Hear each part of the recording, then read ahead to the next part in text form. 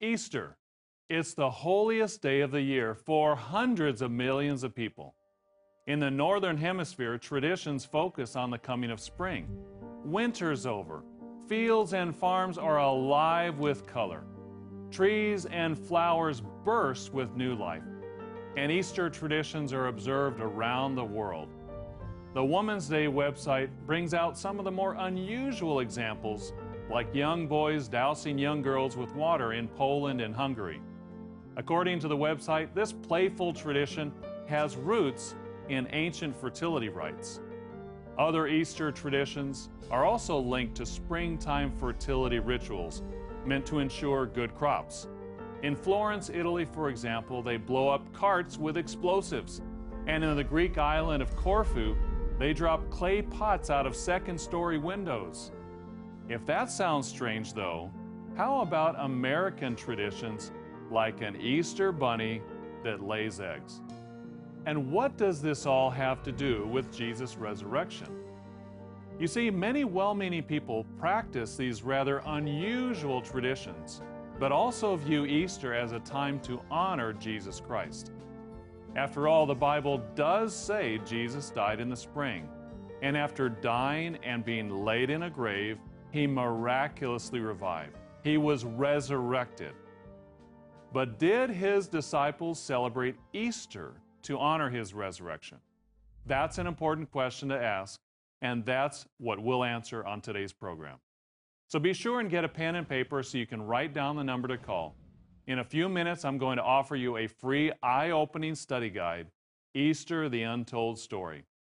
So join me on Tomorrow's World as we ask and answer the question, did Jesus' disciples celebrate Easter?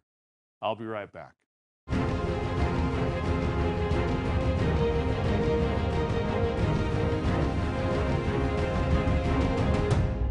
Easter traditions are kept all over the world. In the Northern Hemisphere, most of them center around the new life of spring. Winter's over, and trees and flowers burst with blossoms. But even down under, when March and April bring autumn, Easter is observed, but with a little twist. Instead of eating chocolate rabbits, Australian children eat chocolates formed in the shape of a mouse-like creature called a bilby. When it comes to Easter, it seems there's something for everyone. For many who attend church, Easter is the holiest day of the year. And what could be more important than celebrating Jesus' resurrection? Many sincere, well-meaning people seek to do just that. But is Easter biblical? Is the word Easter even found in the Bible? The answer is the word Easter is found one place in the King James Bible. If you have a King James Bible, take a look at Acts 12, verse 4. It tells the story of James being imprisoned and then executed by King Herod. Then Herod arrested Peter as well. And notice what it says next.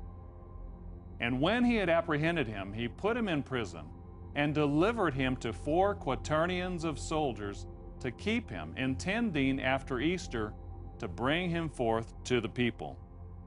But look under the surface. The word Easter isn't intended there at all. Theologian Adam Clarke explains this in his commentary on the verse.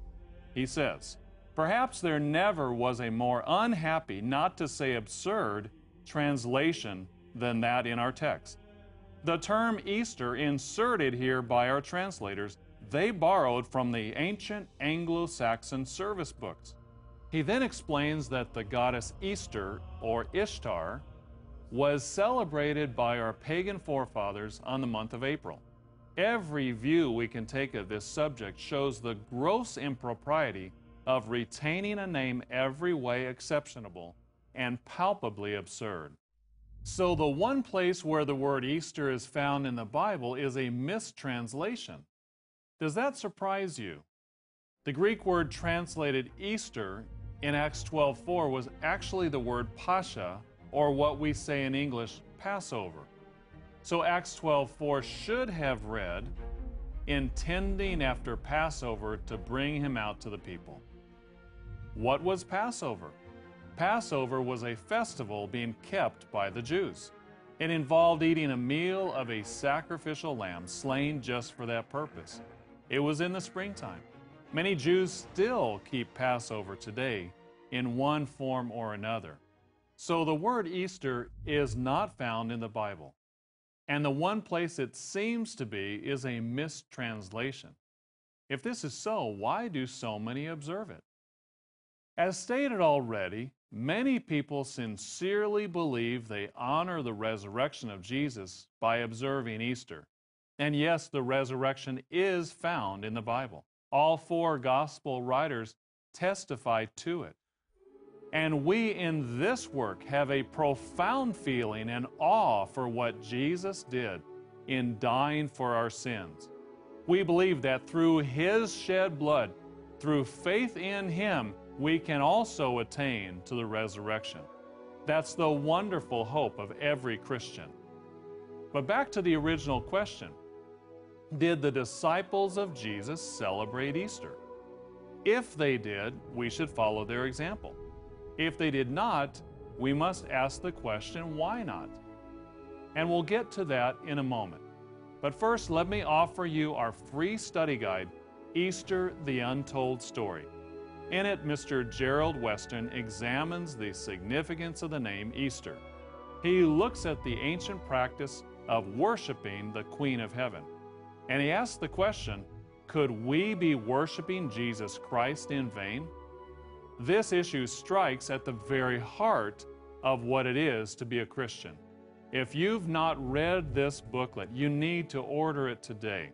Request your free copy of Easter, the Untold Story. Don't forget, order online, call on the phone, or send us a letter. Order now. Today's offer is yours absolutely free. No cost, no obligation. Call now.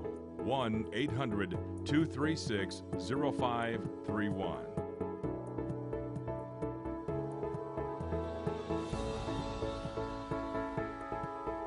Call toll-free now or write to us at the address on your screen or visit us online at tomorrowsworld.org.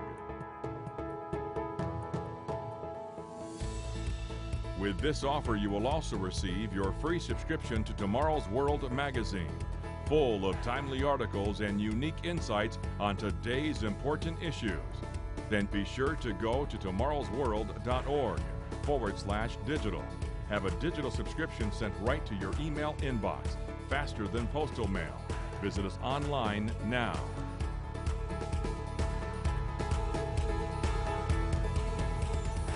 In the first part of our program, we asked the question, is the word Easter found in the Bible? And the answer is only in a mistranslation of the King James Bible. Now let's look at the examples of Jesus and His disciples. Did they celebrate Easter? Let's find out what they did and what they taught. We'll break it down into 3 points. The first point is, number 1, as Christians, we must follow the examples of Jesus and His disciples. This point may seem simple, but don't overlook the obvious. Too often, people base their beliefs too much on tradition and not enough on Scripture. We think many of you do read your Bible faithfully. You want to be like the Bereans of Acts 17:11, who searched the Scriptures daily to find out whether these things were so. During His ministry, Jesus called many disciples. He commanded them, "Follow me," as in Mark 2:14. Now, this wasn't just an invitation to walk with Him to the next village, and it wasn't just a sentimental feeling. In a very real sense, He was saying, "Look at what I'm doing and follow my example." He repeated this many times. In Matthew 10:38, Jesus said, "He who does not take his cross and follow after me is not worthy of me." You see, following Christ's example and teaching is what is expected to be a disciple. After the death and resurrection of Jesus, the apostles followed the same pattern. They urged the brethren to follow their example in practice and doctrine. Notice what Paul told the Philippians. "Brethren, join in following my example and note those who so walk, as you have us for a pattern. Notice what Paul also told the young evangelist Timothy. But you have carefully followed my doctrine, manner of life, purpose, faith. Did Paul mean that his brethren should just blindly follow him? No. In 1 Corinthians 11:1, he said, "Follow me as I follow Christ." Paul wasn't perfect, nor were the other apostles. The New Testament is very honest about their mistakes, and yet Christ worked through them so they could teach by word and example. Paul said, "Don't just blindly do everything I do or say. Look at my example, and if it measures up to Christ, then follow it." This is a consistent theme in the entire New Testament. This is what should guide our life, following the example of Jesus and the apostles. That's why the New Testament has been preserved, so we can know what they did. Luke wrote in Acts 16 and verse 4, "And as they," Paul and Silas that is, "went through the cities, they delivered to them the decrees to keep, which were determined by the apostles and elders at Jerusalem. So the churches were strengthened in the faith and increased in number daily." The brethren in the first century followed the teachings of Christ and the apostles. As Christians today, we must live by the same rule. Peter echoed a similar theme in his second letter to the brethren. He said this, "Beloved, I now write to you this second epistle, in both of which I stir up your pure minds by way of reminder, that you may be mindful of the words which were spoken before by the holy prophets, and of the commandment of us, the apostles of the Lord and Savior." Did Peter just make up commandments for them to follow? No, he taught them what he had learned from Jesus, and he lived it in his personal example. John also taught this. In 1 John 1 and verse 2, he wrote, "The life was manifested, and we have seen and bear witness, and declare to you that eternal life which was with the Father and was manifested to us. That which we have seen and heard we declare to you, that you also may have fellowship with us." John and the other apostles were passing along what they saw Jesus do and what they heard Jesus teach. Now, why is this important? Because many traditions of modern Christianity simply go against the example of Jesus and his disciples. Mr. Gerald Weston brings this out in the free booklet, Easter, the Untold Story. We're offering this publication today.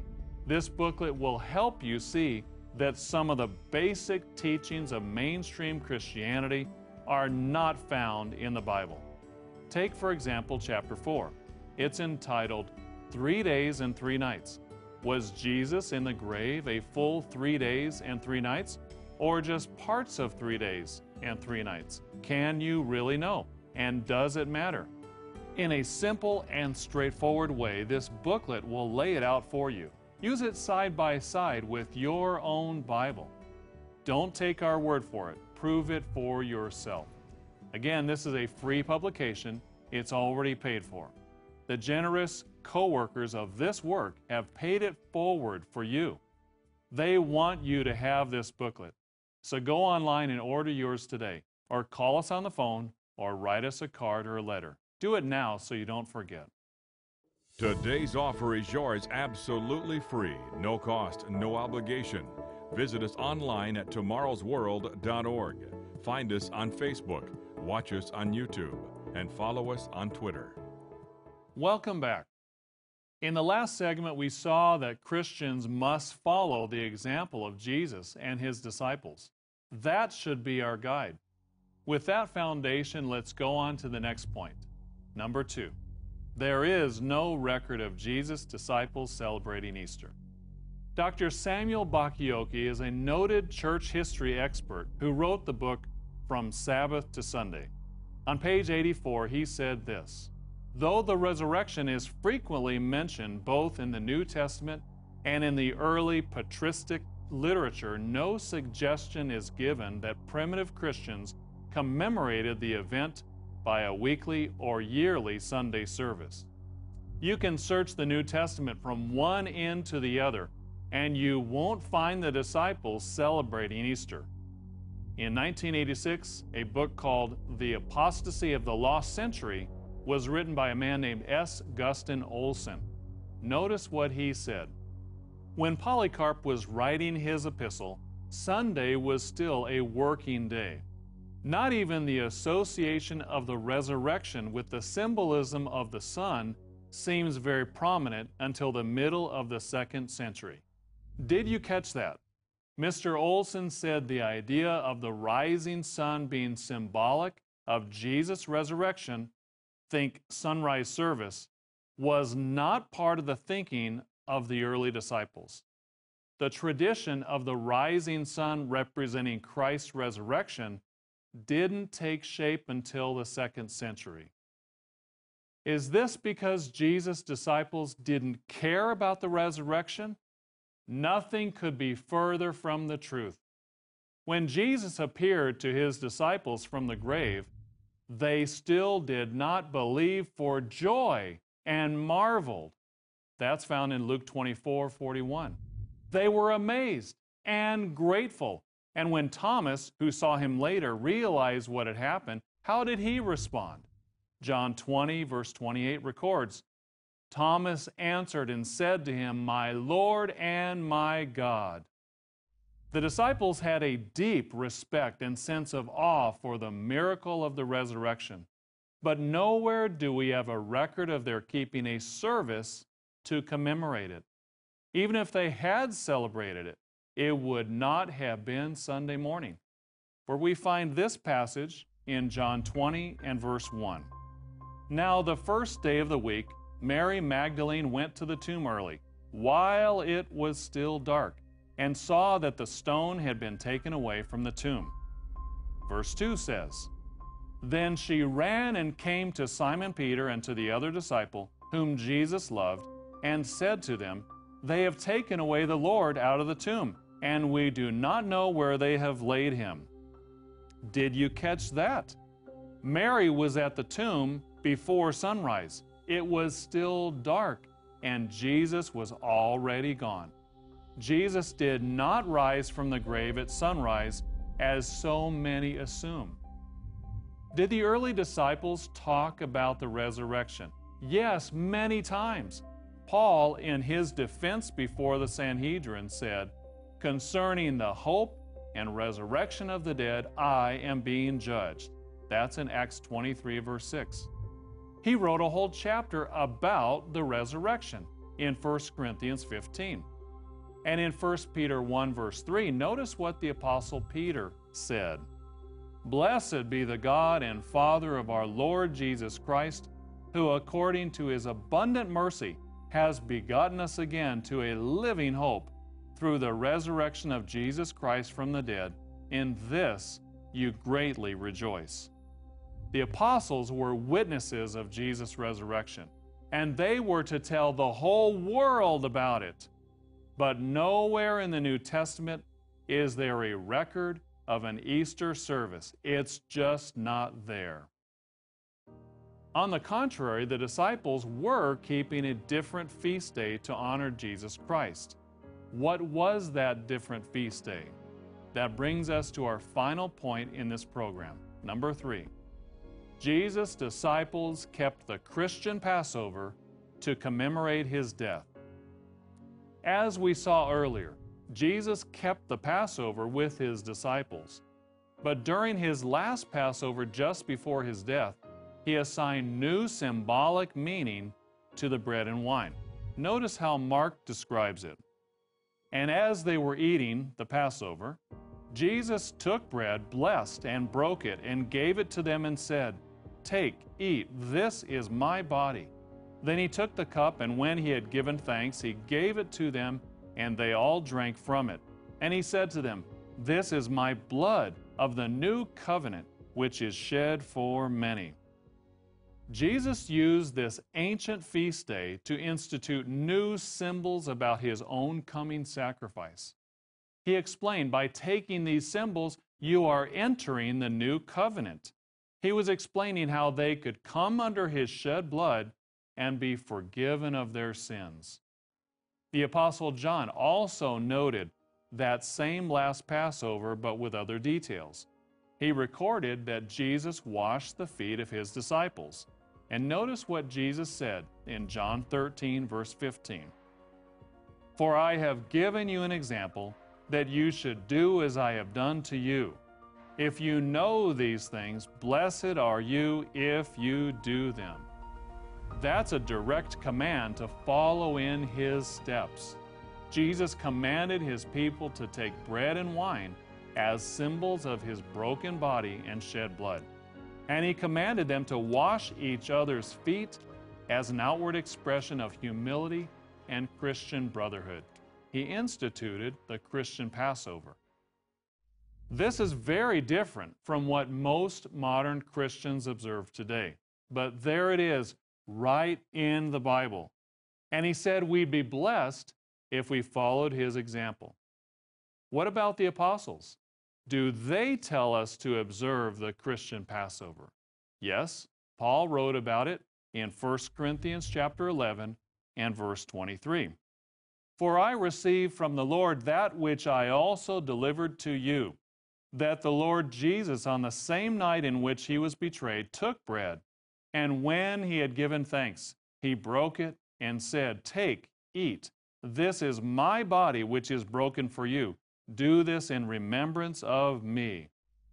Jesus instituted new Passover symbols, and Paul was teaching exactly the same thing. He goes on to say, in the same manner, he also took the cup after supper, saying, This cup is the new covenant in my blood. This do as often as you drink it in remembrance of me. Paul was following the example of Christ, and Paul taught his brethren to follow Jesus' example as well. In this light, it's interesting to note what Philip Schaff, the 19th century early church historian, said about the Christian Passover. He said this, the Christians of Asia Minor, following the Jewish chronology and appealing to the authority of the apostles John and Philip, celebrated the Christian Passover. This observance was probably the oldest and in accordance with the synoptic tradition of the last Passover of our Lord, which it commemorated. In other words, this was the earliest observance of the church. Jesus and his disciples kept the Christian Passover in commemoration of Jesus' suffering and death. And even after his resurrection, there was no hint of a sunrise service kept by the apostles. Notice what else Mr. Schaff wrote. The Christian Passover naturally grew out of the Jewish Passover. It is certainly the oldest and most important annual festival of the church and can be traced back to the 1st century, or at all events to the middle of the 2nd, when it was universally observed, though with a difference as to the day. Did you notice that? He said the Christian Passover is the oldest and most important annual festival of the church. That's quite a statement. And yet, how many modern Christians keep the Christian Passover? On today's program, we've seen that faithful Christians must follow the example of Jesus and his disciples. We saw there's no record of Jesus' disciples ever celebrating Easter. Instead, we saw that they observed the Christian Passover. If you are a disciple of Christ, shouldn't you be observing the Christian Passover today? There's so much more to the story. We've only scratched the surface, but you can study it in depth yourself. To do that, you need our free study guide, Easter, the Untold Story. In this booklet, you'll find a wealth of information. Chapter 5 discusses the significance of Passover. Chapter 6 explains the timing of the events of the days right after Christ's death. And Chapter 7 asks the question, what happened on Sunday? This booklet is absolutely free. The truth is too precious to put a price tag on it. That's why we don't ask for money. Jesus said, freely you have received, freely give. So write down the address and send us a letter, or call the number on the screen, or order on our website. Either way, check up on what I'm saying. You won't regret it. Today's offer is yours absolutely free. No cost, no obligation. Call now. 1-800-236-0531.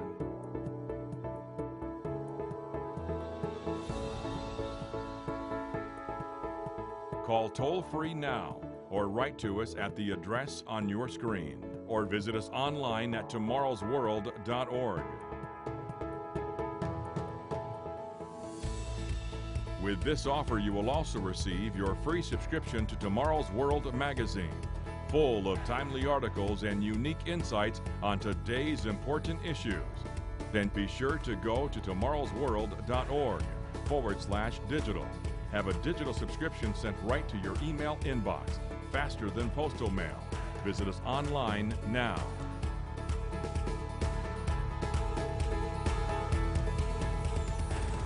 In today's program, we saw the Bible requires Christians to follow the example of Jesus and his disciples.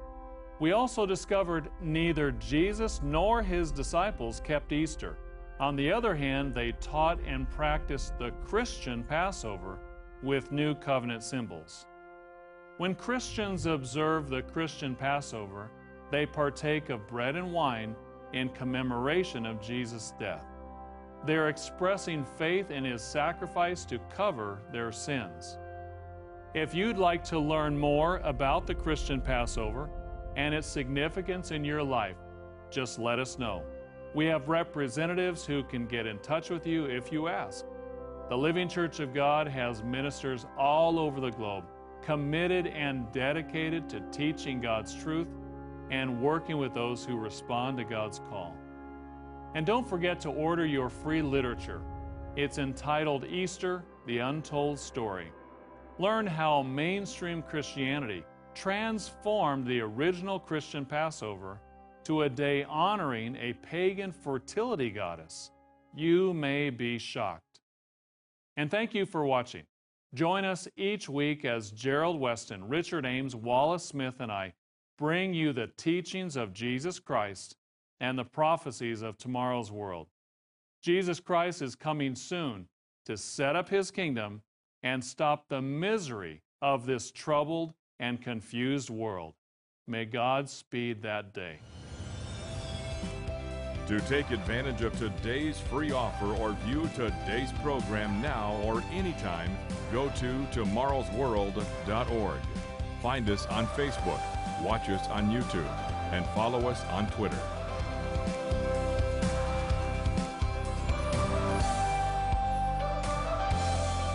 The preceding program is produced by the Living Church of God.